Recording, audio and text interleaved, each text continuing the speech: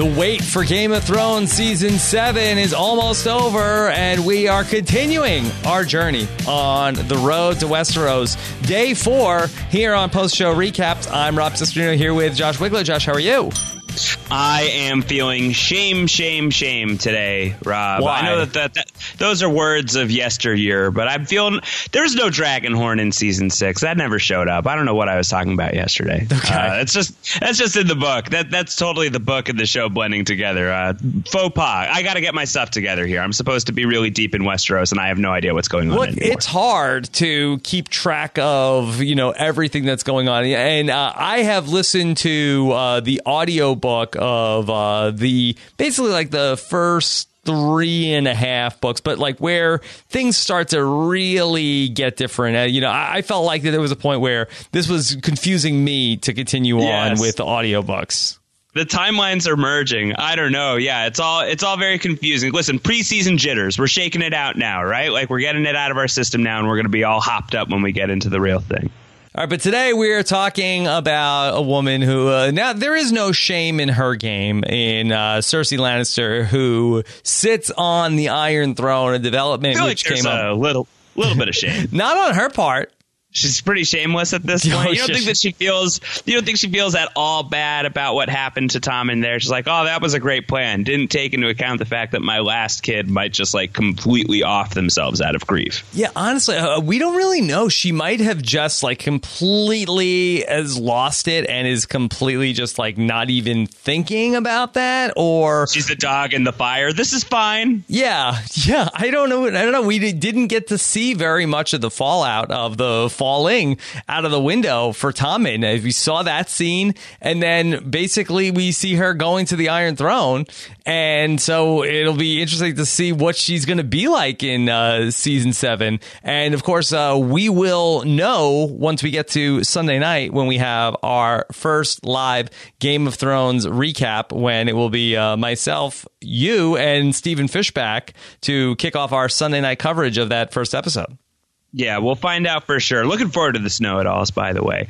I think that's going to be one of the interesting questions coming into this season is like, just how far has Cersei gone? My instinct is that she's gone full cray-cray banana pants. Like, I think that she is all the way in Looney Tunes town. I think that after everything that she has weathered over these past few seasons, and the fact that she has had her eye on the crown for so long, and she finally gets it, but at such a horrible cost. And I think you can't be like that stable of a person to have done what she did to get rid of her enemies to begin with. Just the attack on the Sept of Baelor, killing innocents, like so many, like thousands of people probably died in that wildfire attack. Not to mention the fact that she destroys an iconic monument in her own city just to kill 10 people that she has a grudge against, if you want to be generous.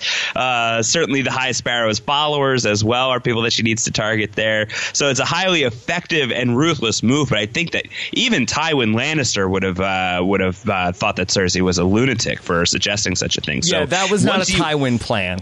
No. I mean, Tywin is the kind, Tywin did the Red Wedding. He's not above, violating sacred pacts and, the old, rigors of Westeros custom and everything like that in order to score a clean victory. Even if it's an ugly win, at least it's a decisive one. I still feel like this would have been a bridge too far, even for that guy. And so if that's the case, that really tells you a lot about where Cersei was when she put that plan into motion. And then after all of that, her son commits suicide, and now she has the only 3 things that were really joyful in her life were her children. No disrespect to Uncle Jamie. I think that now that all of them are gone and she was already willing to go there, I think it's pretty safe to say that this person is past the point at this point. Josh, I want to ask you about Cersei's ambitions, because we've been talking about her finally getting to sit on the Iron Throne. But do you feel like for her, that was always something that she wanted? We've certainly seen her and heard her lament about the restrictions on her being born a woman and not being able to rise to power as if she were a man in this world, but being the person who is the ultimate ruler of Westeros.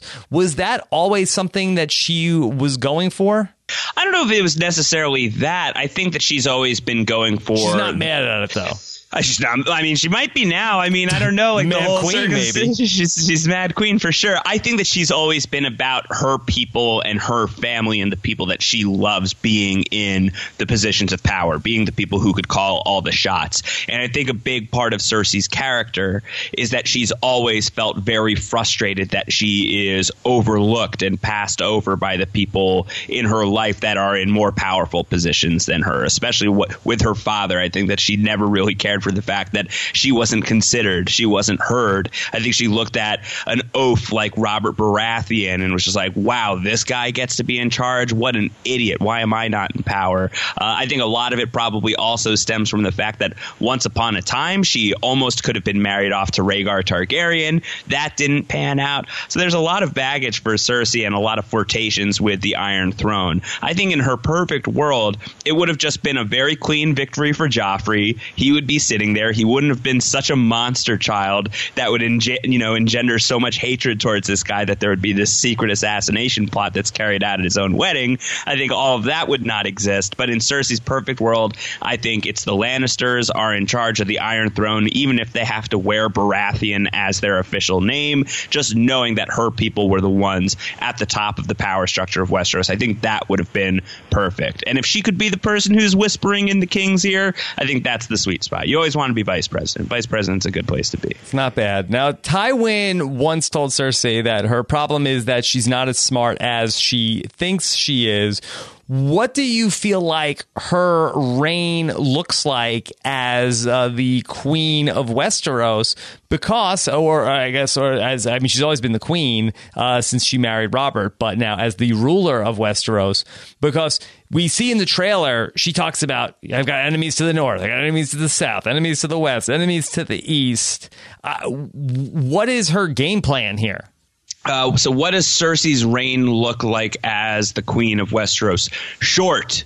I think it doesn't look like it's something that's really going to last very long. Look, I think that Cersei is in this story through the final season. I don't think that we will lose this character this year. I don't expect that she will still be standing or at least still be in a position of power by the end of the whole thing. But I don't think that we lose Cersei until season 8. That feels like final end game material. But that being said, I don't know. Just as, there's so much in Daenerys Targaryen's corner. She has so many allies. She has dragons. She's got, plot momentum going for her. There is just about nothing going for Cersei. Cersei is positioned as an antagonistic force and has been since the very beginning of the show. So the plot momentum is not on her side to be successful. She does not have dragons, and she is severely lacking in allies. And I think that the people of King's Landing probably are scared witless by her, but are not exactly in love with her. So she's really ruling by fear. This is a person who you are waiting to see get their comeuppance. Like, that is where she is positioned in this story, just in terms of the narrative and in terms of what we've gotten out of this character over all of these seasons, but also the realities that are facing her. I think that her options are pretty slim, and really the only things that I can think of where Cersei can be successful or can, kind of delay the inevitable, none of them are like great tactics. None of them are like lifelong persevering tactics. I think that she has like one really major short-term play right now, and I don't think that there's anything else. I think that basically she has King's Landing in a hostage situation, and that's the only thing that she's got going for her right now. The other big part of things for Cersei is the return of Jaime from the Riverlands. We saw him in the finale show back up. He didn't look like super pumped up to see what was going on with all of the Sept of Baelor burnt and Cersei sitting on the Iron Throne. Cersei, you have some explaining to do. Jamie. Yeah. It's and not for nothing, his last child has died as well, although, publicly this was his nephew. But Jamie has had to bear witness to the deaths of his children, in addition to Cersei. Very difficult stuff on that end. But when you think of the Jamie Lannister arc and like when he started to make his turn towards the light, such as that is, that's back in season 3 when he finally opens up to Brienne when they're in the tub together, and he's talking about why he did what he did to the Mad King Aerys and how he became the Kingslayer, and sort of the unsung version of that story of the Mad King basically being like, all right, I'm about to get caught. The forces are invading King's Landing, and I'm about to lose this thing. So how about this? How about we burn all of King's Landing in wildfire, and I'll be okay because I'm a Targaryen and I have dragon blood and I'm unburnable and I'm going to be fine. And everybody else burns to death and all my enemies die and there's no King's Landing for anyone to get anymore. And Jaime's like, yeah, I should probably kill this man right now. And so he does, and he's willing to take a huge hit to his reputation. He is violating a sacred pact in killing this man, and he is going to forever be known as the Kingslayer, and it's going to be a very, very bad look for Jaime. It's a bad reputation for that guy, but he was willing to do it when so much was on the line. Now he's coming back, and Cersei has actually already at least partly accomplished the thing that Jaime was willing to kill a king for. She's burned a decent amount of King's Landing to the ground in a hellacious display of wildfire. I think that he is probably very nervous. Now, Jaime killing Cersei is not as easy as Jaime killing the Mad King, but Jaime having to contend with what his sister and his lover is capable of, that's going to be a big story in season 7 for sure.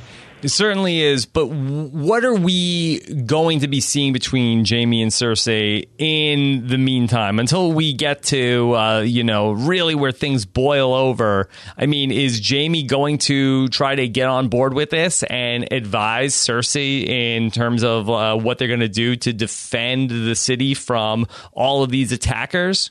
He has said in the past, like, nobody matters but us, like, F everybody else. Like, this is what he says to her after he brings Myrcella's body home. He's basically saying, like, F everybody else, screw everybody, we are the only people that matter. And I wonder how long he can continue to toe that company line. A big part of it, too, is, like, what happens when if these people find out about White Walkers and the situation going north? Will everybody able to, like, chill out a little bit and focus on the cold death threat that is storming towards Westeros?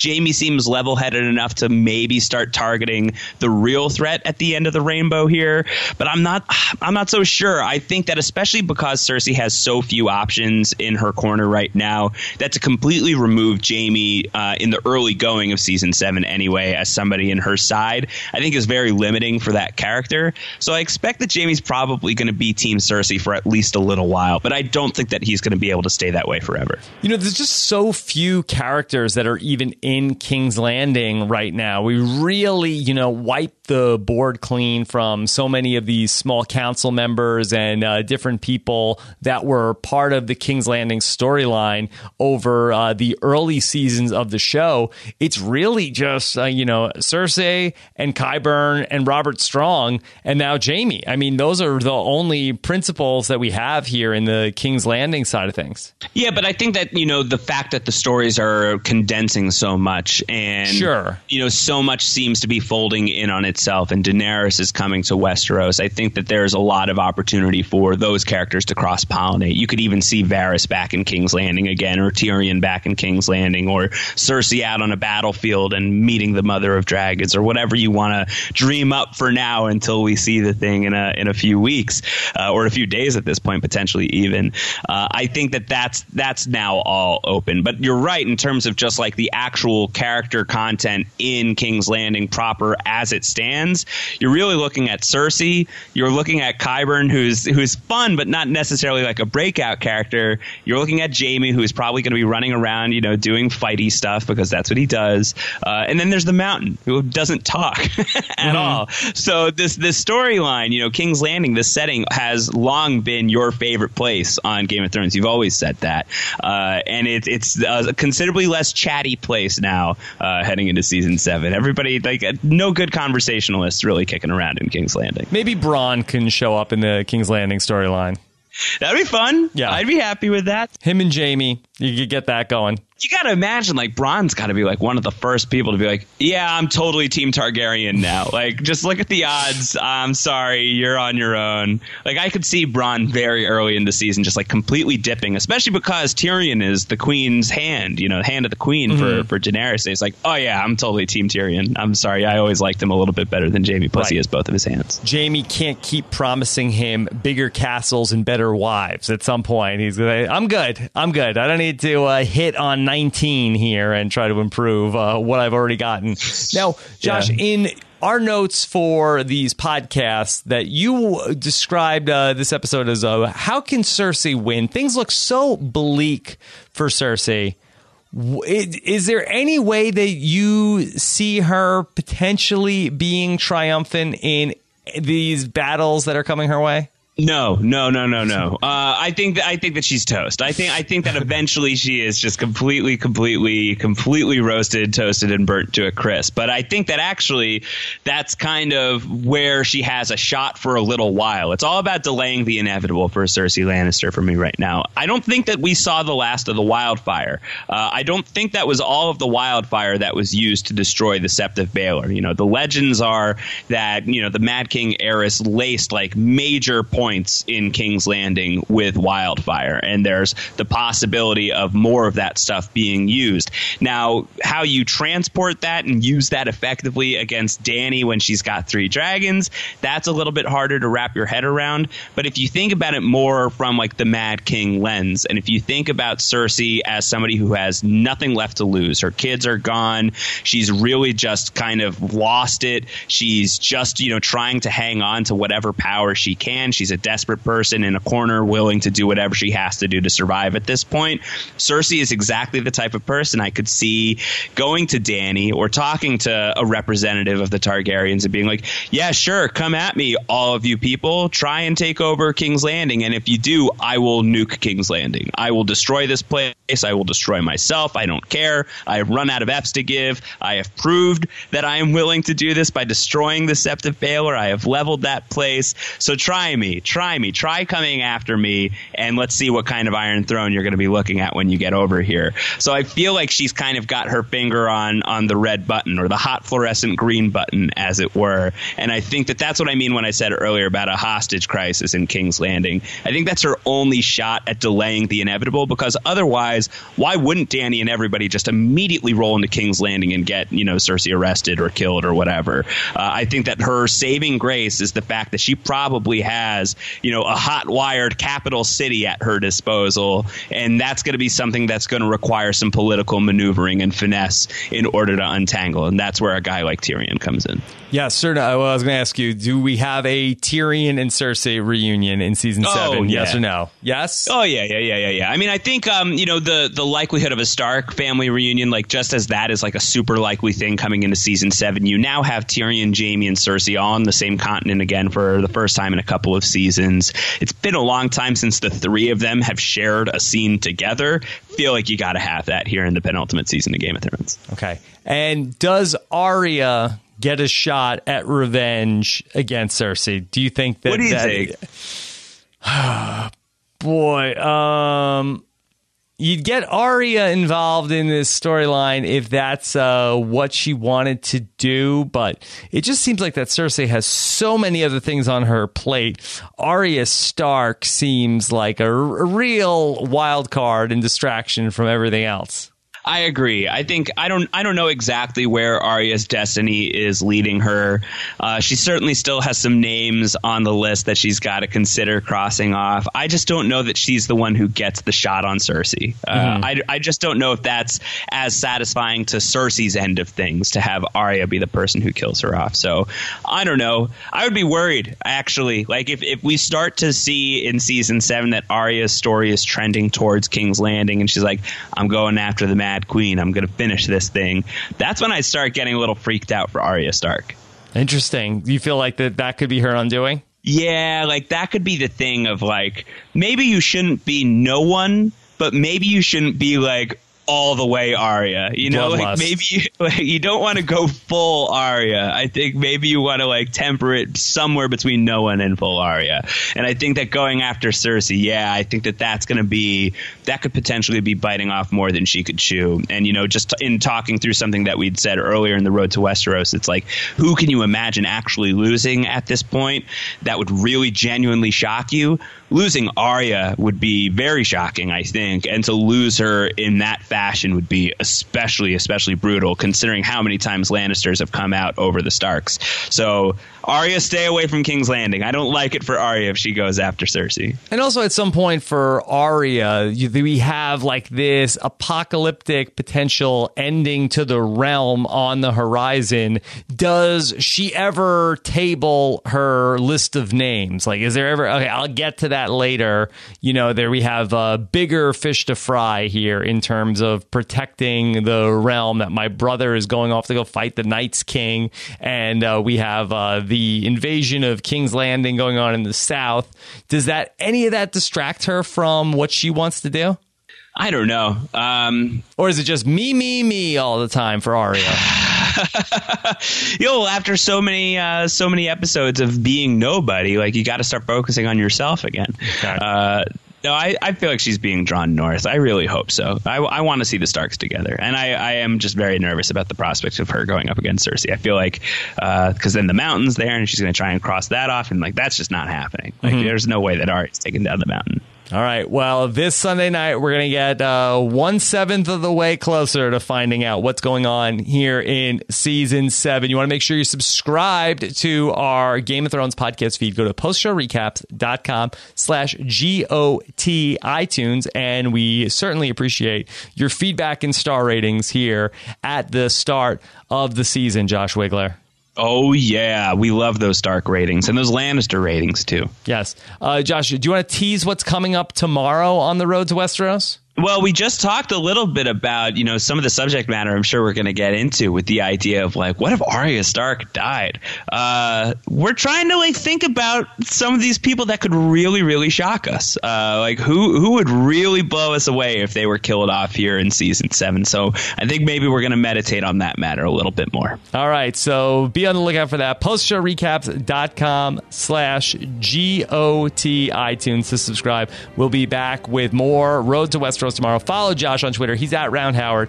I'm at Rob Cistrino. And if you hadn't had a chance, check out the new look on postshowrecaps.com. We just switched over the website theme over the weekend. Hope you like it. Check it out. postshowrecaps.com. Take care, everybody. Have a good one. Bye.